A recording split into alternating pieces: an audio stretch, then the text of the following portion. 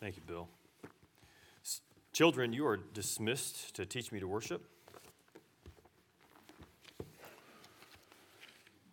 And as they leave, I want to ask you to stand for the reading of our scripture passage this morning. And turn in your Bibles to page 776. We are beginning a new series in the book of Micah this morning.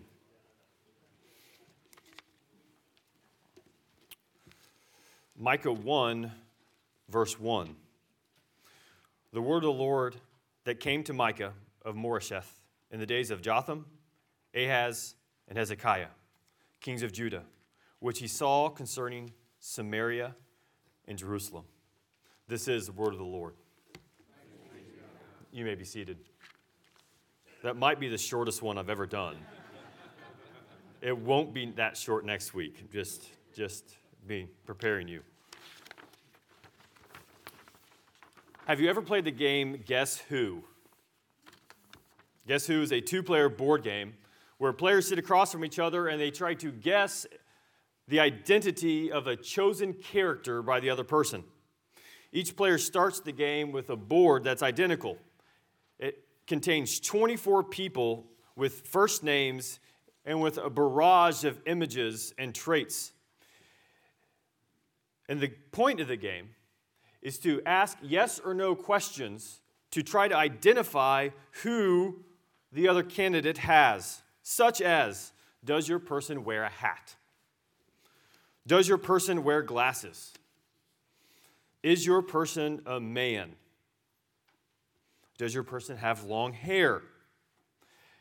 The point of the game is to eliminate all of your characters that have those traits and to identify the one person that the other person has on their card and try to guess who that person is by name.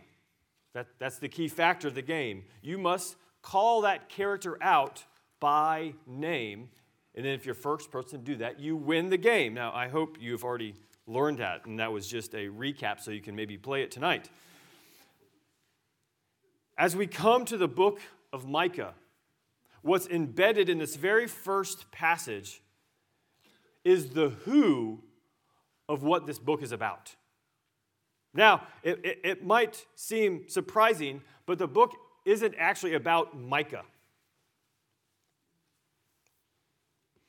As one of the commentators says, this name, which is given to Micah, carries a heavy theological freight. For his name itself is a rhetorical question. The name Micah means who is like Yahweh. The who of Micah is Yahweh, the Lord, the covenant God of Israel, the God who saw, as we saw in Jonah, the Lord, the God of heaven, who made the sea and the dry land, who made a covenant with his people and established them in the land, who blessed them, and who will bless them with the coming seed, so that they might be a blessing to the nations. This Yahweh, who redeemed his people out of the land of Egypt, as Greg taught this morning. This Yahweh who revealed himself in the burning bush and established himself as I am. Who brought his people out of a land of injustice and tyranny, who brought his people through 40 years of wandering in the wilderness, who brought his people into the land in which he promised them, delivering it to them, and who established them as his people and he their God. The God who has made himself known.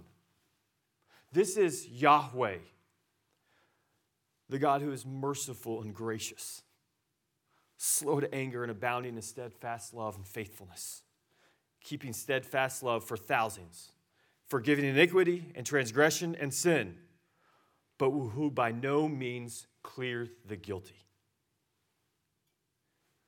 This is the God we're introduced to. This is the God who Micah reveals. For the word of the Lord came to Micah. Micah isn't just an innate object. He is a person. He is the mouthpiece of Yahweh. He is a preacher and a proclaimer and the revealer of who God truly is. And as his name suggests, all of God's people should continually ask themselves, who is like him? And this is the questions that we have to ask ourselves, that we will be forced to ask ourselves over the couple months we're going to be in this book. The question that the people to whom Micah prophesied to should have asked themselves over and over and over again, who is like Yahweh? And as Bruce Waltke states, when we're introduced to this word of the Lord, our shoes should come off our feet as we hear his word proclaimed. Because when his word is proclaimed, Yahweh is revealed to his people. And to this question, all of the people's response should always be, no one. No one is like Yahweh. For in the last chapter of this book, we actually see a play that Micah uses on his own name in chapter 7, verse 18. He says, who is like your God, pardoning iniquity and passing over transgression for the remnant of his inheritance? He does not retain his anger forever because he delights in steadfast love. This is the constant message. This is the constant way that God reveals himself in all of Scriptures. It is true for the people in the late 8th century when Micah was proclaiming these oracles. It's true for his people that occupied the land. It's true for his people today, and it will be true for our children and their children. Because what do we say every single week? His faithfulness continues to all generations. This is who Yahweh is. And Yahweh is a God who Micah will teach us a great deal about. He is a God who takes seriously his covenant, who will brook no rivals in his transcendence, who controls the nations, yet who cares for little people, who cares about truth-telling and for just society and the importance of human rights, who will forgive transgression, but who by no means clear the guilty.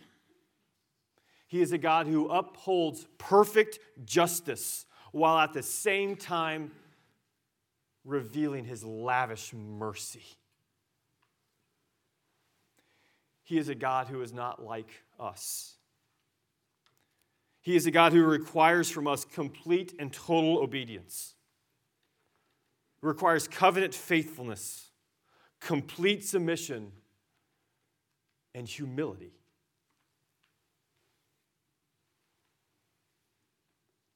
Who demands and commands his people to image him, to be pictures of who he is. This omnipotent Lord, all-powerful, is also merciful. This word, merciful, typically used as merciful or loyal or loving. This word, hesed, is a Hebrew word that is not easily defined in English, but it indicates someone who will respond to the needs of those who need it. It is often connected to duty, but it shouldn't be. One's helplessness evokes mercy. Our helplessness evokes our God who loves to give mercy. He isn't dispassionate. He isn't some distant figure who does not care, but one who comes to the weak and to the brokenhearted, to those who lament, to those who are poor in spirit, and who mourn, and who hunger and thirst for righteousness, and who are themselves merciful with pure hearts, with those who are peacemakers, for those who are persecuted for righteousness' sake, for those who are reviled, for those who have evil done against them. This is Yahweh. This is the God of the Old Testament. And this is the God who has perfectly revealed himself in Jesus. He is not far off. He is a God who came after his people, who wanted nothing to do with them. He is not only a God who seeks justice, who demands perfect justice. He is a God who overwhelms his children with how much he loves them, because he seeks after them. And he wants them to return to living faithfully. It's Jesus who came for the sick and the weary. It's Jesus who offers himself to those who are heavy laden. It is Jesus who gives his people perfect rest. Rest from their enemies. But who more powerfully gives rest from their sins, from their moral corruption? Micah, from beginning to end, points us to Jesus.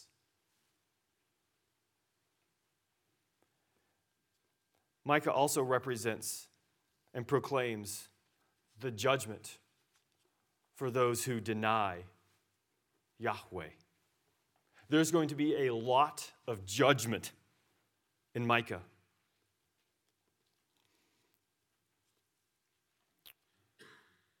Because God takes his covenant seriously. Because there's a lot of judgment for God's people, because they continue to prove that they are not like Yahweh. Neither them nor their covenant mediators, their representatives, their kings, their priests, their prophets, they have all failed to live according to God's perfect standards. And because of their sins, because of their faithlessness, because of their disregard for who Yahweh is and who God has revealed himself to be, there will be judgment. Because God has expectations for his people. God has demands for his people. But he doesn't just have expectations and demands for his Old Testament people. He expects and demands covenant faithfulness and fidelity from all of his people. Many of us assume that God really does care about our hearts. But many of us also lie to ourselves and say that God does not care how we conduct our lives. But he does. This is the point of the Sermon on the Mount. Jesus commands and demands that we not only uphold the covenant law of God, but that God actually expects more from us. He doesn't just expect you not to kill your neighbor. He expects you not to be angry with your neighbor. He does not just expect you not to commit adultery. He commands that you do not lust. He does not just expect you to love your neighbor and hate your enemy. He expects and demands that we love our enemies and pray for those who persecute us. This is what Jesus says in Matthew 5:48. You therefore must be perfect as your heavenly Father is perfect. These are the moral demands of a perfect and holy God. This is what he expects of every person who has ever read this book. Perfect conformity to the image of God. And if you do not conform to this image, you will be judged.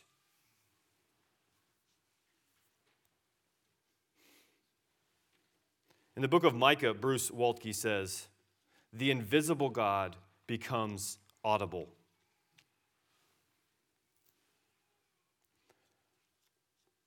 And Micah prepares us for Jesus. The invisible God who became man. The invisible God who knew we could not live up to this moral standard. Who came and sought to love his people. To give himself up for their sins. Because it's at the cross that God not only deals with our sins, he deals with every moral failure we've ever had, we've ever thought. It's at the cross that God the Son comes and receives the judgment of God the Father demands. And he comes and he takes it for us.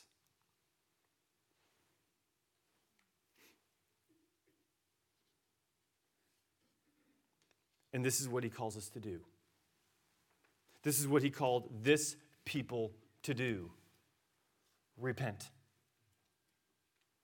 Repent of your sins and conform to the image of God. This is the proclamation that Micah is sent to preach. You are living in your sin. Repent. To have justice or have judgment removed, repent.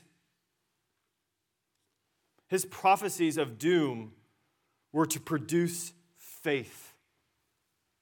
It was a cry from God that they might see the light of his holy justice and that they might leave their old lives behind. His prophecies of judgment are a gift of a loving God. He gives them a chance. He gives them a way out. He shows his mercy. Silence would be the worst form of judgment. To leave us where our sins have us. To give us what our sins deserve. But we will see even a worse form of judgment in the book of Micah. One that comes with sheep's clothing. An even worse form of judgment are preachers who, as Jeremiah will say later, who preach peace when there is no peace. Preachers who preach for a price, preaching what the ears are itching to hear, that God is love and will not judge sinners. But that is not the God of the Bible. The God of the Bible will not clear the guilty.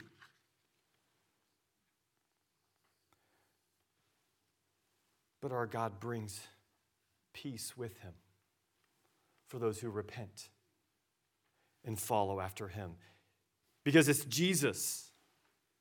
It's Jesus after he's died on the cross and risen from the dead that he comes to the disciples, and what does he proclaim to them? Peace be with you.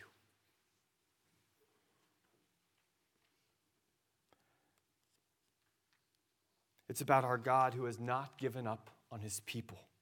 It's about a God who has provided a way of salvation for his people through judgment. Because the final word for God's faithful people, for the remnant, is not judgment. It's hope. It's hope in the covenant promises of God, in the Messiah to come.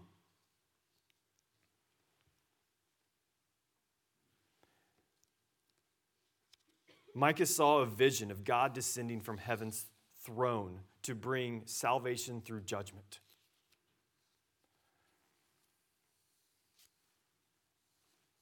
In Jesus, God descends from his heavenly throne, bringing grace and mercy for his people. The book of Micah is all about Yahweh, the covenant God of his people. On every single page, after every single verse, our response should be, who is like Yahweh? No one. For he is good. For he is good to us in Jesus. He responded to our need, to our helplessness in Jesus. This is who Yahweh is. This is the who. Now we're going to do the what, when, where, why, and how. I'm just joking. We're going to see as we go through this book the what, the when, the why, and the how. How his word transforms his people. How this time when Israel was living through the reigns of Jotham, Ahaz, and Hezekiah, these covenant representatives, they were living lives of generational sin. And if you don't believe me, go back and read 1 Kings chapter 12.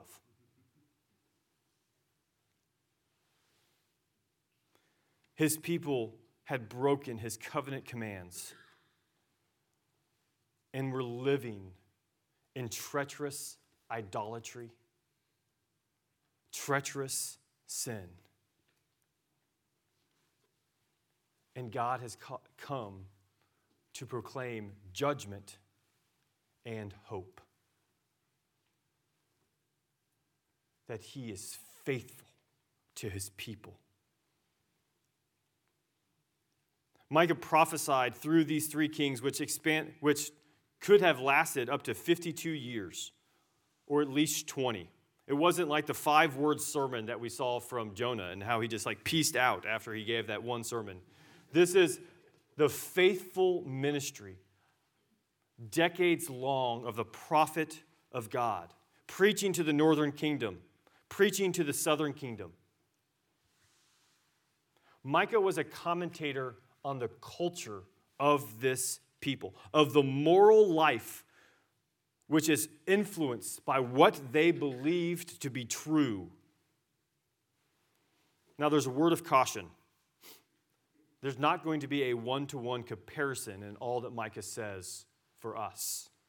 For Micah preached during a time when the church and the state were one entity. They lived in the theocratic nation where God sovereignly ruled over his people through his prophets, priests, and kings.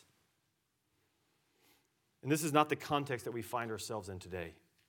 God does not rule over us, the United States of America, sovereignly as he did in the 8th century BC.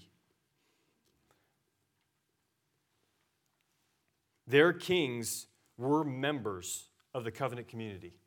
Their kings were their representative before God. Our presidents are not our representative before God. We have a new king, a shepherd king, And his kingdom does not have geographical boundaries. His people do not have an ethnic tongue or speech or culture. His kingdom transcends every corner of the earth.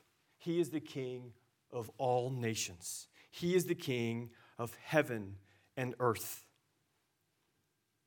He is a king that his word will not fail. And Micah will force us to see who this king truly is. He will face us with his moral and ethical standards that he has created, because his moral and ethical standards reveal who he truly is.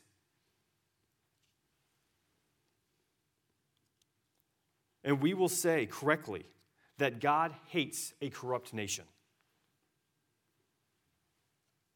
because he is a God for all human flourishing. We will correctly say that God hates corruption and misuse of his church, because our God is a God who wants his church to flourish. But he's a God who says, if you run after your idols that you've created in your heart, who you believe looks like God, you will receive judgment.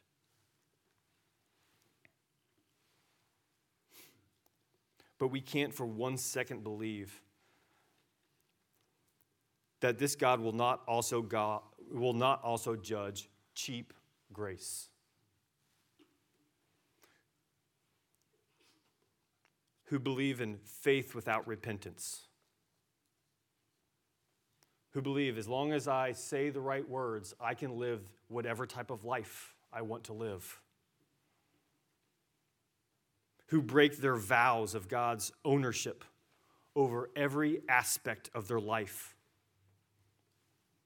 Not just one day a week. Who hates it when people deny his sovereign rule over every aspect of their life. And we all must become like Micah, filled with the zeal of the Holy Spirit to stand up for the oppressed. Because you know what the telltale sign of those who follow after Yahweh is? They look like Yahweh. He is a God for social change. He changes the fabric of society. And we've politicized so many of these categories that we don't understand how to think of it, between how has God called us to live as his people? How do we respond to his covenant faithfulness? How does it affect our behaviors and our ethics and our social systems under the reign of our true King, Jesus, without making it about a party or political gain or winning an argument?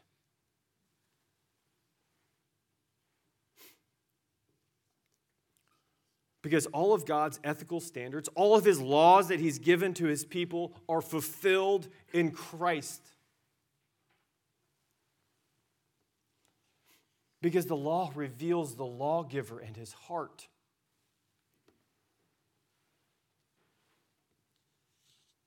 And in his word, he is always calling his people to conformity through the knowledge and relationship of who he is, and he recreates us from the inside out.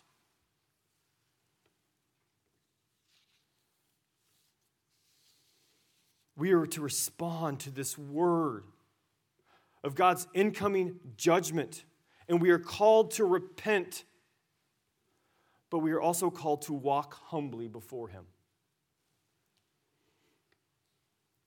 to be recreated in the image of Christ.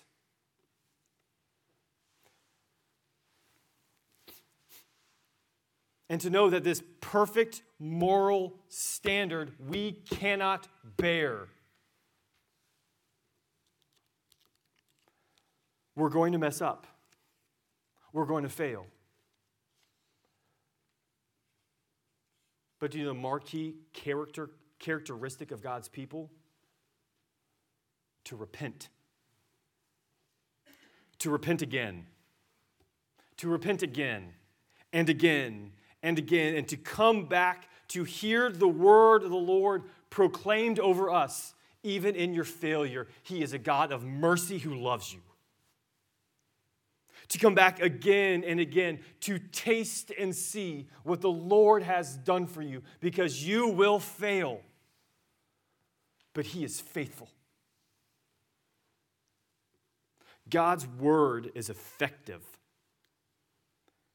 He sovereignly uses it to call people to repentance, and it will not return to Him void.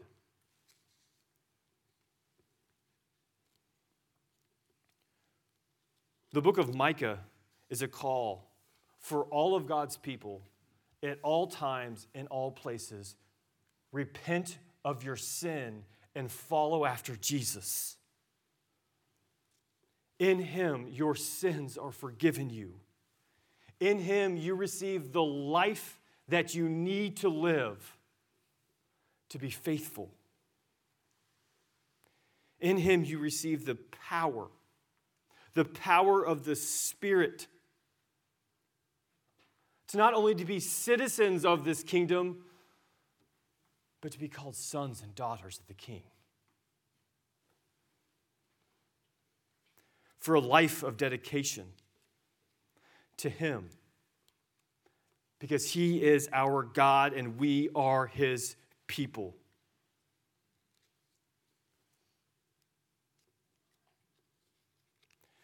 And He has given us a foretaste. He has given us a glimpse of what His kingdom shall be when it has no end. The book of Micah is about our King who loves you despite your sin. Our King who loves you because He took your sin upon Himself so that you might receive mercy and grace. A King that gave His life so that you can have life eternal, and that your soul might receive rest. Rest. True, perfect rest from all of your enemies and from all of your sins. It's about Jesus. Let's pray.